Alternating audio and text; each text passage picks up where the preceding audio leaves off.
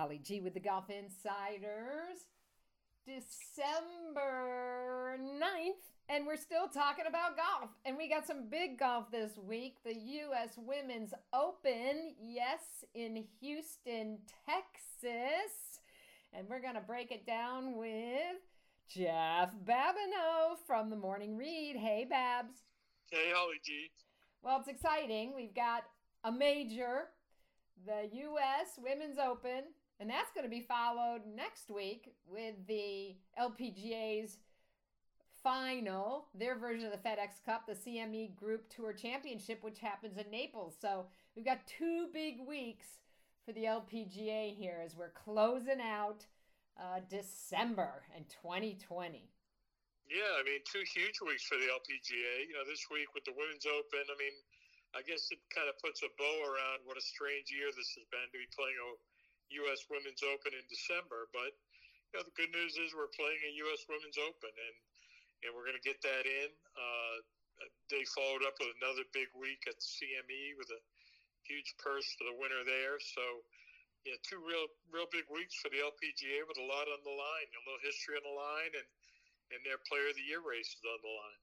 Yeah, so right now we've got Danielle Kang of the USA sitting at the top of the season points. And, we've got 1, 2, 3, 4, 5 Americans sitting in the top 10. We've seen a couple of great bounce back years for some very popular LPGA players, including Stacey Lewis and Lydia Ko. Yeah, for sure. Stacey Lewis winning in Scotland, winning for the first time as a mom. Lydia, I mean, did you say Lydia Ko? I mean, great bounce back year for her. Just class act. I went to the KPMG Women's PGA, which is at Aronimink this year, and it was cool to see Lydia back in the mix.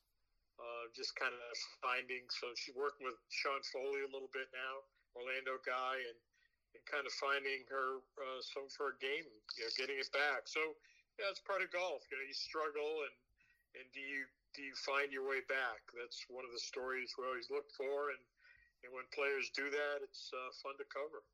Yes, and one of the more popular players as well, not having one of her better seasons, Lexi Thompson is putting both a new putter in play, and she's got a new caddy on her bag for the U.S. Open this week. Yeah, she's got Tim Tucker on her bag, who was on the bag for Bryson DeChambeau when he won at Wingfoot. So that's pretty rare that a caddy could pull off a U.S. Open double. Wow. Huge for the bank account, right? I mean, 10%. I mean, the purse this week at the Women's Open is $5.5 million, which is, it's really good. That's probably the most they would play for this year, I would have to believe. And so that's good. Tim Tucker has the double shot there. He's good green reader. Lexi's a good ball striker. That's not, the rough there is very manageable, so she could be a little wild off the tee on the 2 courses they're playing at Champions Golf Club, and she could have a good week. She's 25 years old. I thought the amazing stat of the week, she's playing in her 14th Women's Open. Yeah, you just said that, and I went, what? Yeah, that's incredible. So, but we kind of get numb to the fact that she's been around so long and still is this young. It's similar to, I guess, with Michelle Wie, and Michelle Wie stepped up and got her Women's Open. So maybe Lexi Thompson will step up and get hers. She did. Speaking of Michelle Wie West, as we know her by her married name now, she's been spending a little bit time commentating with Golf Channel, but she says she hopes to be back on the LPGA Tour next season. What do you think about that? Yeah, I mean, that would be great. I mean, I think it's good for players sometimes when they have a break to get in the booth and watch some golf. And I think it really refreshes you. And if you really love the game, which, hopefully Michelle really does love the game, you want to get right back out there. And she's young enough, and she's got plenty of length. And she's played under the spotlight her whole life, so that's nothing new. Her coming back will get a lot of attention. She's she's still one of those players that really moves the needle like few others. I was actually watching highlights of her 2014 U.S. Women's Open win at Pinehurst, and really watching her down the stretch, forgot how emotional that was. So that was a great win. She hit some great shots down the stretch, and I hope she does get back in the mix. I think that'd be really good for women's golf. Yeah, absolutely. What other players do you have your eye on for this week? Well, you mentioned Danielle Kang. She's a really good ball striker. I think she's pretty mentally tough. I think she's going to be in there. You know, couple players from Korea that kind of one's been out of the spotlight this year. Jin Young Ko. She's still the number one player in the world. She just during the pandemic kind of stayed home in Korea, so she has just come over the last few weeks here in the U.S. She played well in Texas last week, had a top 10, and like I say, she's still the number one player in the world. And then the hottest player would be Se-Young Kim, who won her major. She's basically regarded as probably the best player without a major, but she won the KPMG Women's PGA a few months back, outside of Philadelphia. So those would be two big players to watch. And, of course, there'll be a big spotlight on Lexi and to see what she does. And then, the top American is Nelly Korda, who's coming back from a back injury, has been out a couple months. So she's kind of taking it slowly. So we'll just see how she progresses this week. Yeah, and she's amazingly, she's just outside the top 10 in the race to the CME. So, despite a low number of events, I think it's been 10. Now, of course, COVID's factored in there, but, has still maintained a pretty good position in the standings. Yeah, she was at Aronimink to play that major a couple months back and tried cracking her back, and it didn't go well. She had a WD there. I think she expected to bounce right back, but it's been pretty slow. I saw an interview with her yesterday. She was talking about maybe playing for the last week or so. I think she's taking it slow leading into this tournament. So, expectations probably aren't going to be that high for her, even though she's the number 3 player in the world. And sometimes we see these players perform at their best when expectations aren't really there. So, just let it fly this week and play nice and free and loose and see what she can do. Well, we're going to see the best of the LPGA on a fantastic golf course, the Champions Golf Club in Houston, Texas. And not only is this the first U.S. Women's Open in December, but it's also the first to be played on 2 golf courses. Babs, that's right. Pretty interesting. Yeah, the Jackrabbit and the Cypress. Cypress create 2 really good golf courses. They're different, so that's going to be interesting.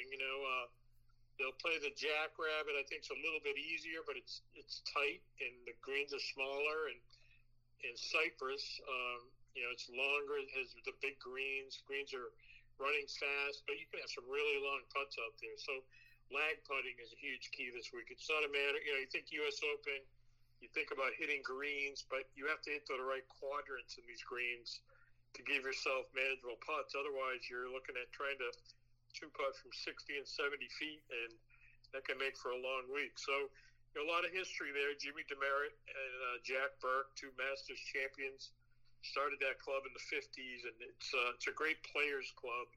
A lot of really good players there in the Houston area play out of Champions. And it's a real treat to watch a U.S. Women's Open there. I think the players are really excited to have the opportunity to play. Yeah, of course, we've got a daylight issue because it's December, but will be great to watch it on TV. I believe the Golf Channel is right. Is covering it, and these women are worth watching for sure. Speaking of worth watching, we watched Victor Hovland post his second tour win over the weekend, shooting, I think it was a 65, nailing that 14-foot putt on the 18th to beat Aaron Wise. Good tournament there, and boy, Victor, another guy in that class of 2019, Babs. Yeah. There's some powerhouses in that group. It's funny. I was kind of doing a wrap-up column today for a project for the PGA Tour, and uh, that class of 19. I mean, I can remember talking to the guys who played in the 80s, Payne Stewart and Mark O'Meara, young guys who came up to Orlando, maybe a Brad Faxon, he was here. It was intimidating to step out there on the PGA Tour. You were going against, these great players you watched every week. Nicklaus was out there, and Curtis Strange, and Trevino, and Raymond Floyd, and they were tough characters. It was intimidating to be a young player. And we see these young kids step right out of college, some of them, leaving before their senior seasons, and there's no intimidation at all. They are just ready to roll. Colin Morikawa won a major in his second major start. You watched Matthew Wolff in the hunt on Sunday at a really tough golf course at Wingfoot, finishing second to Bryson DeChambeau, and then Hovland here just winning again for a second time. He's a terrific ball striker. His ball striking is going to keep him in a lot of tournaments, same as Morikawa. And on weeks when they have the hot putter, they're going to really contend. So I love the fact these guys just jump right in, and they're already collecting trophies. And Victor Hovland does it with a huge smile on his face too. So great personality for the tour, and he's going to be a great champion, I think. So speaking of champions. We've also got one big title left across the pond, the race to Dubai, and the PGA champion Colin Morikawa is heading over to play in the Europeans, season ender. And Patrick Reed is the points leader. He could become the first American to claim the title of European number one. Yeah, I mean, I think of those four guys in the mix that could win the points title, I think. And I would probably believe Patrick Reed's probably playing the best of them. Although, Morikawa certainly will go there with some confidence, too. It was funny. He was on top of that points table and had never teed it up in Europe. So. Right. Yeah, it was how does kind of that interesting. happen? So yeah, but I'm glad he's over there playing in the finale. He can make a lot of money over there, and same as Patrick Reed. Patrick Reed's been very loyal to playing a 2-tour schedule. He has. So I give him a lot of credit. A lot of these guys, they want to be world players, and Patrick Reed, he walks the walk. He gets on a plane and heads all the way over there, and I think he'll be the favorite this week, which is kind of interesting. So his game's in decent shape. 10th place finish at the Masters. He's been working with David Ledbetter. He and his former coach Kevin Kirk haven't been working together, so he's got a little, another Orlando flavor there with David Ledbetter helping him out, and it'll be interesting to see what happens this week and how he plays. Curious, Babs, what are in your in retrospect here with the aside from COVID, what's the biggest surprise in terms of person you thought would perhaps break through this year, major champion that didn't materialize? What are your pluses and minuses of the season? Yeah, I mean, certainly one. I don't know if you call it a big surprise, but it was kind of nice to see Dustin Johnson just blossom at 36 and get his Masters. I mean, he's a guy with so much talent. There's a lot of players that have one major to their credit. Not a lot. I think it's usually like 80% might have of major winners win one. So it's tough to kind of jump into that next subset and win multiple majors. So. That was I wouldn't say it's a huge surprise. It was just kind of nice to see. I think Brooks Koepka's year was a little surprising. He wasn't quite healthy the whole way around, and the fact that we got Rory McIlroy through another season without winning a major. You go back to 2014 with him; he's been stuck on 4 majors. So those are some of the surprises. Maybe Tony Finau with his game not winning. This year, he still has the one win in Puerto Rico, and that guy just has, mounds of talent not to be collecting a lot of trophies. So I think part of that tells you how tough it is to win out there. But, as you say, it's kind of a mix. You look at the year, and you look at the good performers, and then you look at the guys like Brooks Koepka or Ricky or maybe a Jordan Spieth who didn't have the best effort this year, and they'll look to bounce back pretty soon. We are 4 months away from the Masters. Yeah, That's crazy. it is crazy. Let's tee it up. What do you think? Well, I mean, you know what? I think Bryson DeChambeau will be just as interesting going back there. I think he learned some things. I think he's got to dial in some things. He left there talking about kind of dialing in his golf ball. I mean, you saw him hit shots over greens and just stuff there where distance control is huge at that golf course. And so he didn't feel that well. He had kind of a touch of the bug, and so everyone looked at him as having a hugely disappointing week. But I think he learned a lot, and the fact that you bounce right back and you're there in 5 months' time, which will be historic, playing back-to-back Masters. So the guys who left there with a little momentum, I mean, they'll be back soon. Justin Thomas didn't break 70 on the weekend and finished 4th. He's going to be right back there. He's convinced he's going to be the next guy wearing a green jacket. And Tiger finished hot, even though he made his 10 on Sunday. He had that hot finish, and that's something that'll be in his mind when he gets there in April. So, and even Rory rallied back after that horrible opening round. Yeah, Rory 75 in the first round might have been the most disappointing round of the year, considering everybody was breaking par. So I think he figured some things out, just going out there and letting it fly, not being so tentative like he was in that first round. So I just think all these people, usually you learn some things there, and then you have to wait a whole year to apply them. This time around, it's 5 months, you're right back there, and these guys will be eager to get there. Any news, or are you hearing anything about when fans will be back? I've heard rumblings of maybe a crowd of 7,000-8,000 at the Players, which is in May now. In April, maybe limited fans at Augusta. I mean, I think we just need to see how it plays out. I was talking to a tournament director. They have different plans. I mean, they have a plan with no fans, a plan with all their fans, and a plan with half the place full. So maybe Augusta does 50% in April. Who knows? So I think I'm sure they're looking at it.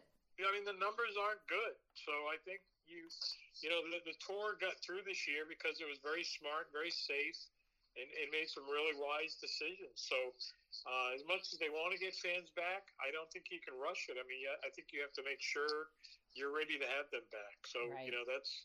You proceed with caution. That's how you have to do it. Well, we have been treated to a lot of golf this fall, a lot of great golf, 2 majors and another major this week, the LPGA, the U.S. Women's Open, conducted by the USGA in Houston, Texas. So tune in to see the best women golfers in the world. Babs, always great to have you on the show. Check out all of his great stories at themorningread.com. Thank you, Babs. Good stuff. Thank you, Holly G. Go Bills.